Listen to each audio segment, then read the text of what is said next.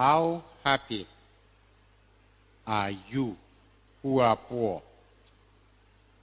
Yours is the kingdom of heaven. But alas for you who are rich. You are having your consolation now.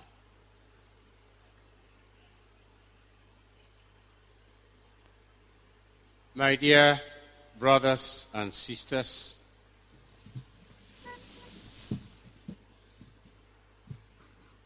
these words of our Lord Jesus Christ are neither easy to understand nor to accept, are not easy either to understand, to explain, or to accept.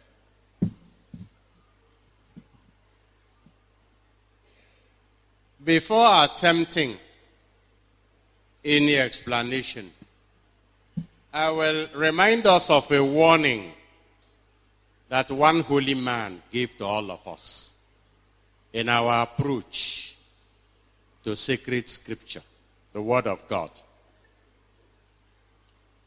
Many of you may have meditated on that warning this morning at the office of reading. The second letter, the office of reading, taken from the commentary of St. Ephraim on the Diatessaron. St. Ephraim warns us that the Word of God is deep, profound, and inexhaustible. When you come to that Word, be careful, because you will never be able to exhaust its meaning. And don't think that the only thing you understand from the Word, what you have understood from the Word, is the only thing to be understood, either for you or for others.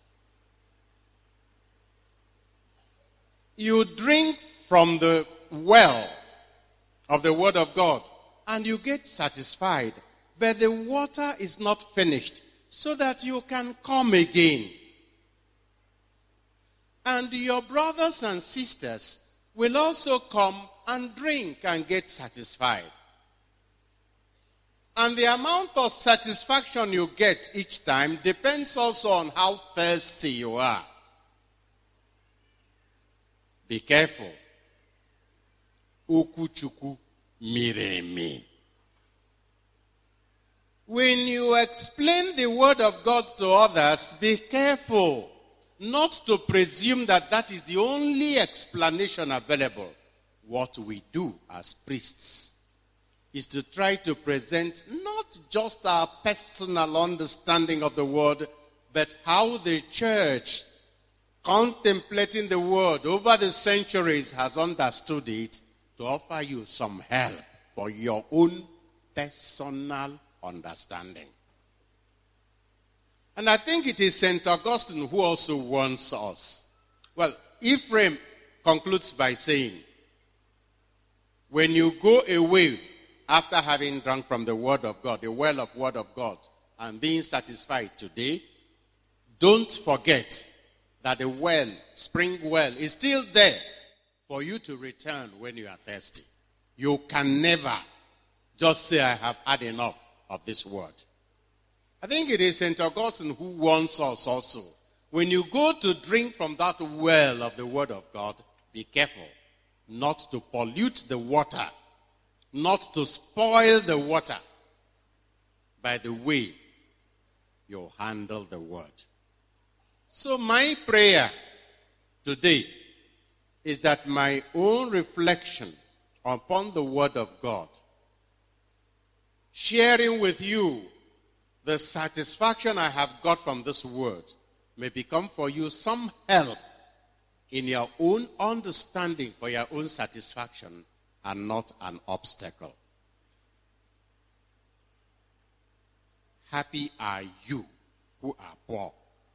You who ndo live an agua. Number one, it's difficult to understand how a poor person can be happy.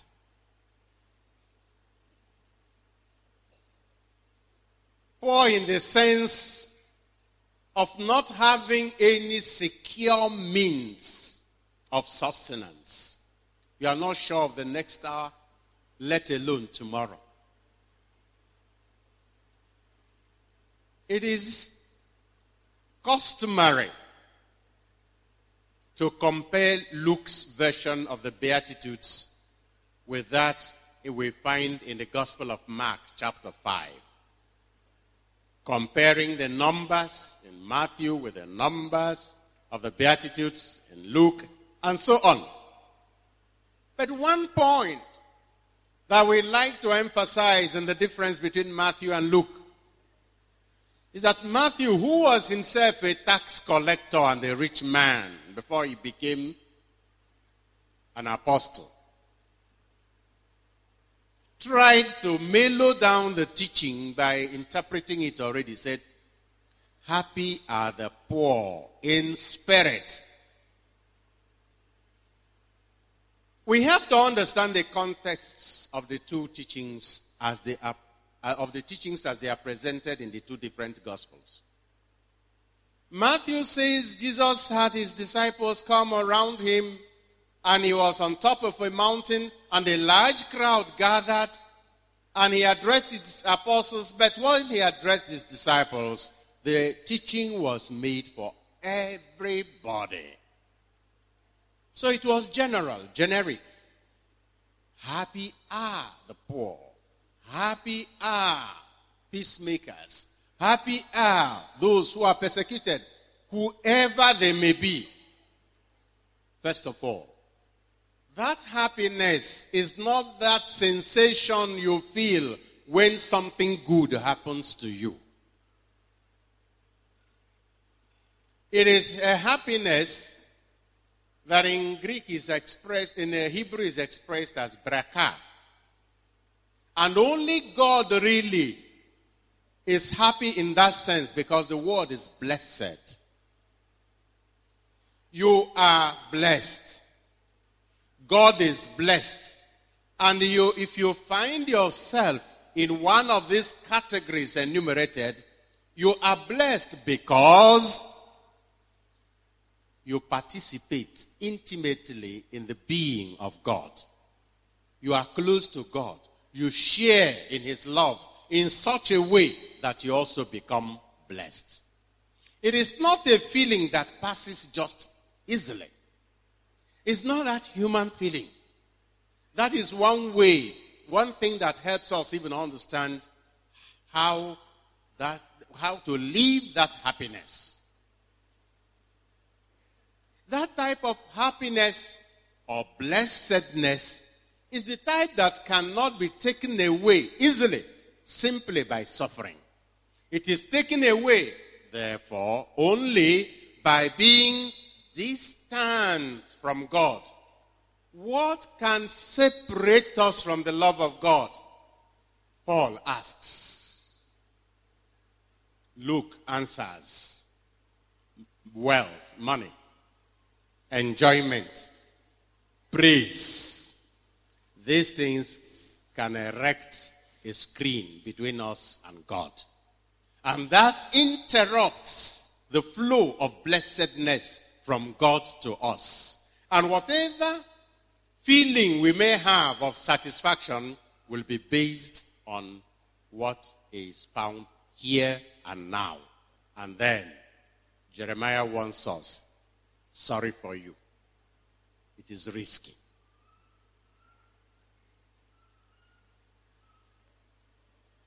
Jesus says here, happy are the poor. But he was addressing the apostles, his disciples rather, directly. He wasn't just talking about anybody. You who are poor. Why? You have made a choice to leave everything. These men had things they were doing. Many of them were fishermen. I just mentioned Matthew, who was a tax collector. And they left everything and followed him. Before they left everything, yes, they were not super rich people, but they were not also ubenye. They had something to eat. You who are poor now. But it is also interesting. The other blessedness that he named said, for instance, happy are you who are hungry now, you shall be satisfied. You who weep now, you shall be comforted, you shall laugh. You whom people hate,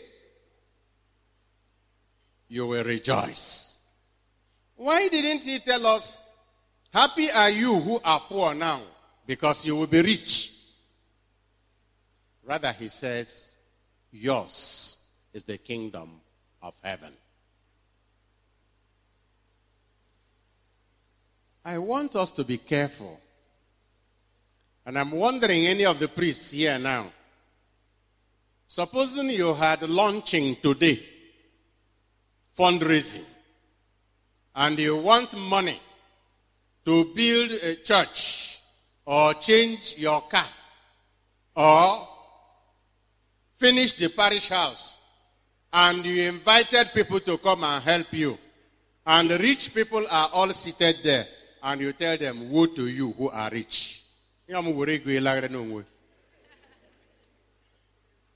How can we really, in all honesty, say that poor people are happy? Let us know. Many people are poor because of the wrong choices they have made in life. Because of their own lack of commitment and struggle. And they become poor because they are lazy.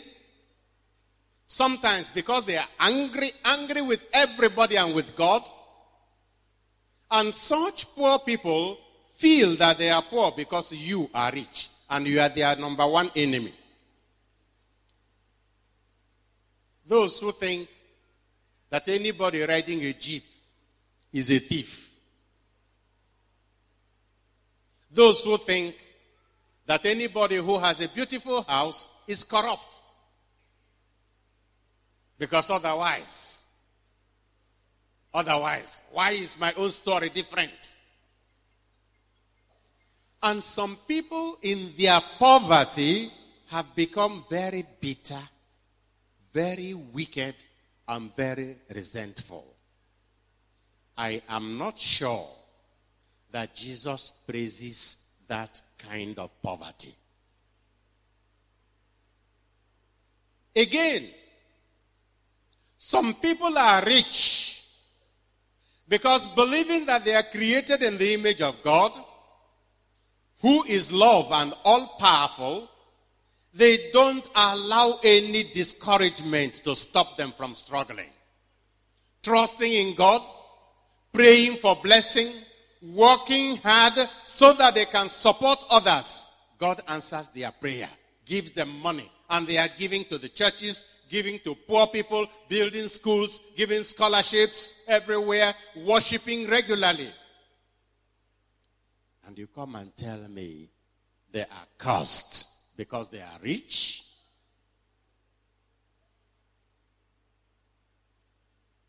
Don't forget, I've always said this. On the last day, Judgment Day, Jesus will tell us, that's a parable anyway. He said, the king will tell those on his right hand, come blessed, you of my Father, because come and inherit the kingdom. I was hungry and you gave me to eat. I was naked, you gave me clothes. I was homeless, you gave me house. And he will say to those on the left, get away, I was hungry, you didn't give me food. I was naked, you did not clothe me. Poor people who were begging on the streets that time would say, oh God, we didn't have food though. How could we have given you if we didn't have food ourselves?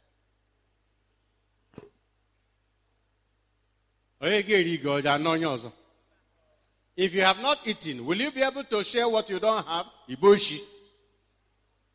Now, this is the point I want to make. The poverty that Jesus praises is that total dependence on God alone and not on anything that can come from our own effort or even human resources. Because anything that comes through human effort or through human beings, the likelihood is that one day it may lack. Or even that when you have it, the attention will be turned to yourself. And it becomes an obstacle that stops you from your communion and communication with God. This is what I understand by this blessedness of the poor. That in our condition of need, in our fragility as human beings, in a situation when things around us can no longer provide answers to our problems, that time we may discover our need for God. That time we may begin to seek God seriously. And this is what I regard as the hidden grace in tragedy. Sometimes it is only when you are face to face with a hopeless situation that you realize how much everything depends on God. Can you imagine you who had almost everything you needed? Your family was peaceful.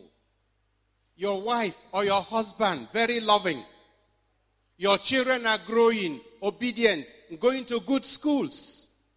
You are very loved in the community. You are very healthy.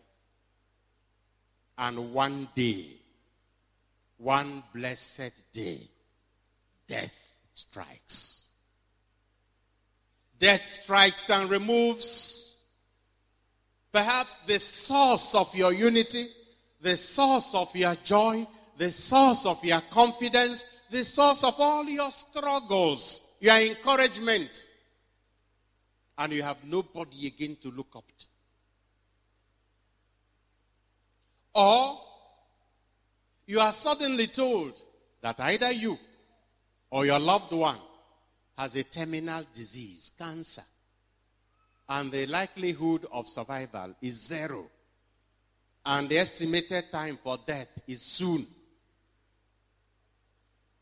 You go to another doctor, the same sentence. To another hospital, the same sentence. You look at your cars. You look at your house. You look at your children. They will not make any meaning anymore. In such moments, faith in God, who is the source of all we are and have, the source of our being, in whom we live and move, that is the only thing then that gives you some footing. Otherwise, the earth just opens below you and you find yourself sinking into an abyss of meaninglessness and darkness. And it has happened to many people, including those who once was of strong faith.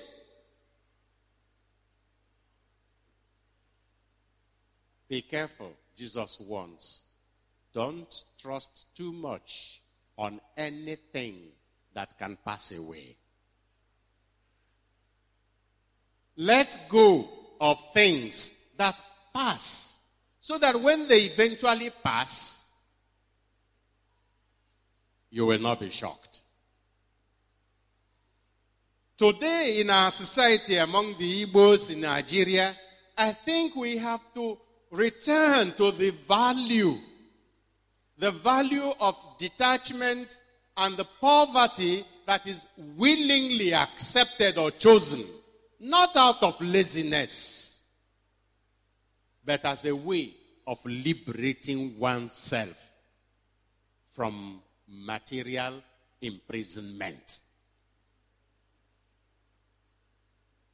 Somebody says that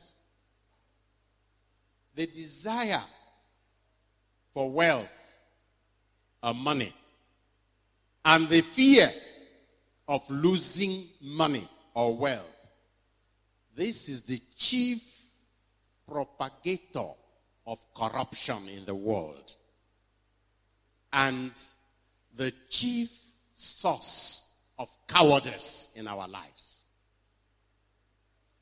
The desire to be rich, to have money. Now, ritual sacrifice has become very common among our young people.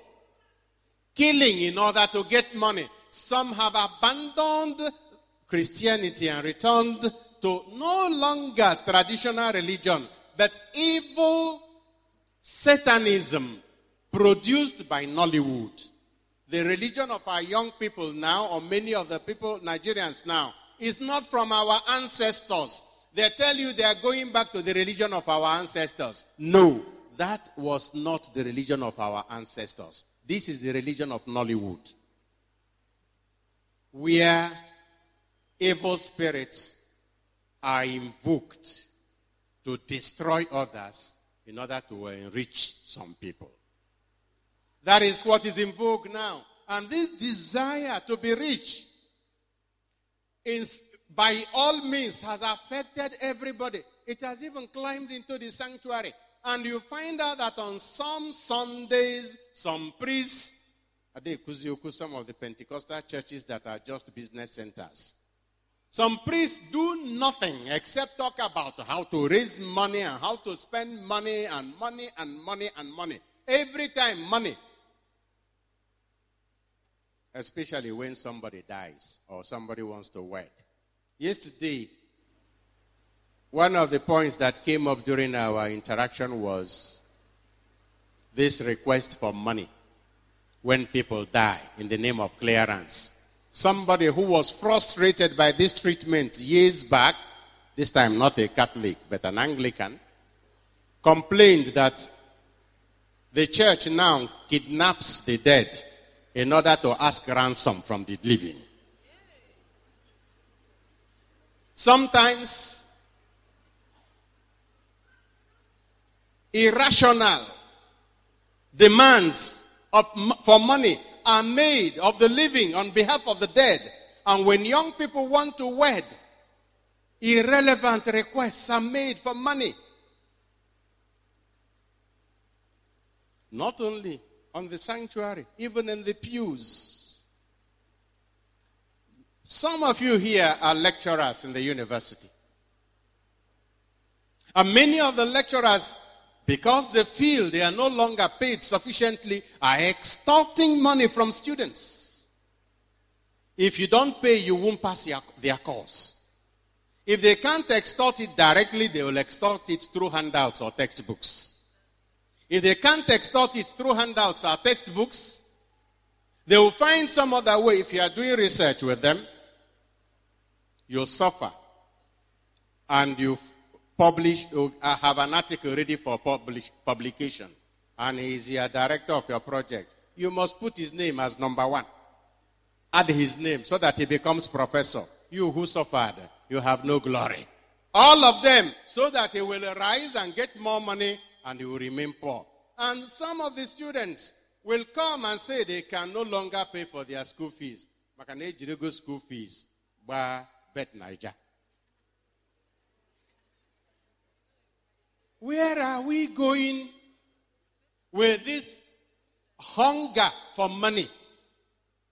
It is the thing destroying every fabric of our society now. Jesus is presenting to us an antidote, a cure. And that cure is to trust in God, from whom alone comes our happiness. Don't erect a wall between you and God with material acquisitions. Yes. Poverty in itself is not good. Wealth in itself is not bad. But poverty chosen as an attitude of dependence to God and availability to our brothers and sisters, that is blessed. Wealth rejected as an obstacle to God is blessed. But taken as the only guarantee of our happiness, that is a curse. As for the blessedness of being popular, in the Old Testament, flattery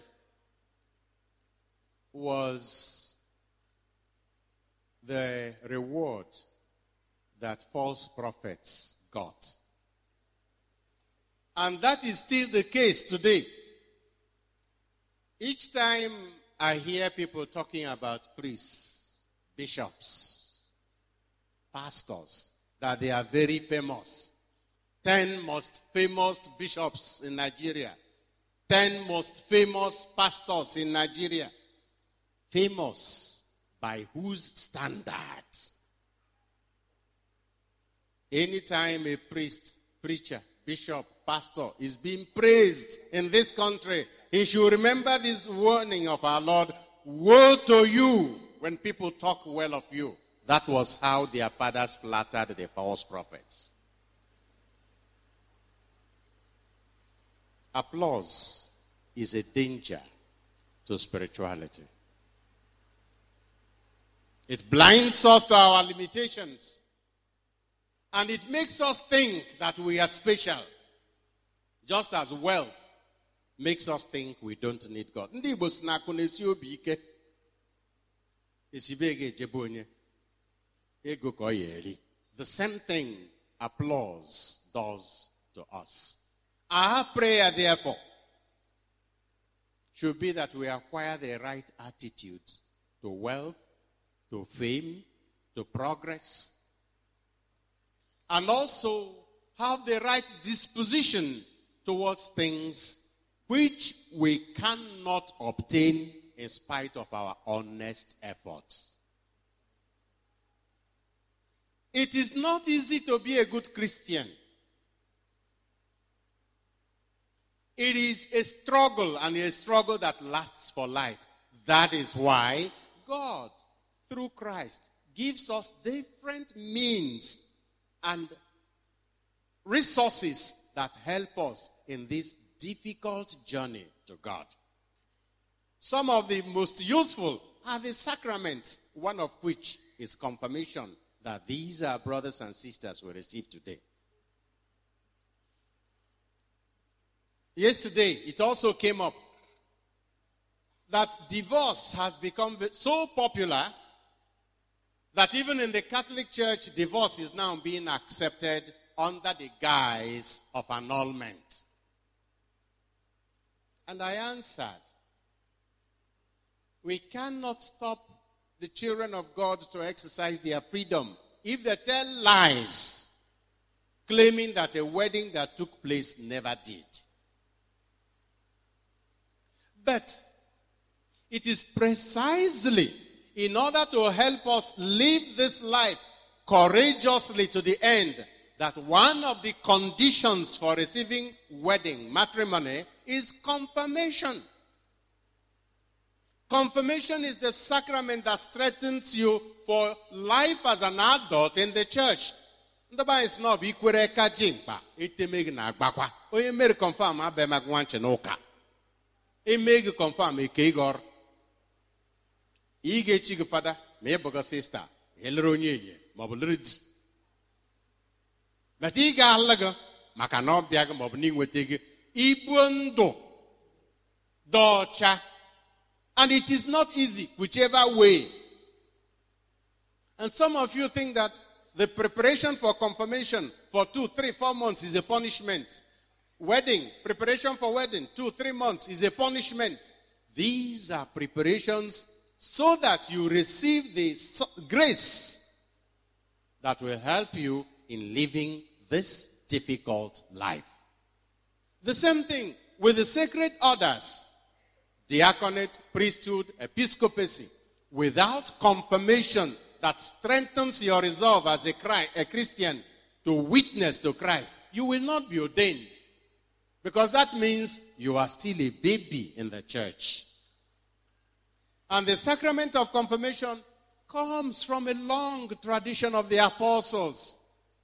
A tradition that has been handed down right to our time, that makes it possible now for the bishop to pray over you, anoint you with oil, sometimes through the help of some priests, and you receive the Holy Spirit the way the apostles did on Pentecost Day. And you will be able to bear witness to the blessedness of dependence only on God.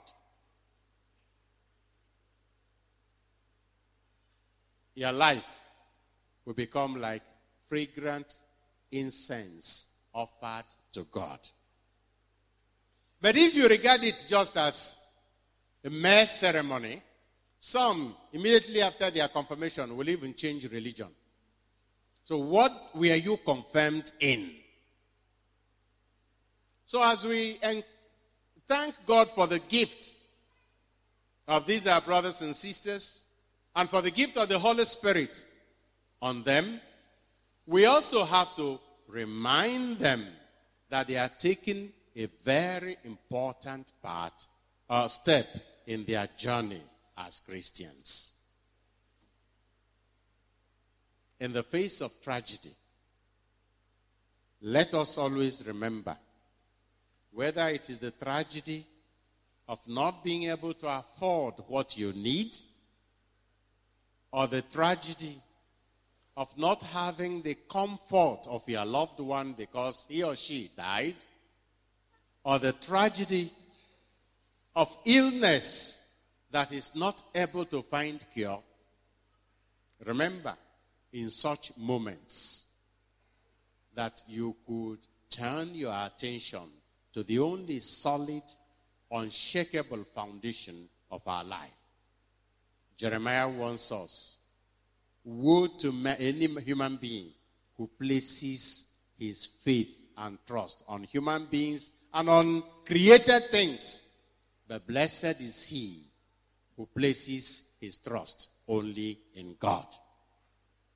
It is our prayer that all of us, especially those who will be confirmed today, will live this life of blessedness, where they will not allow anything human, material, to come between them and God. One small thought about tomorrow, Valentine's Day.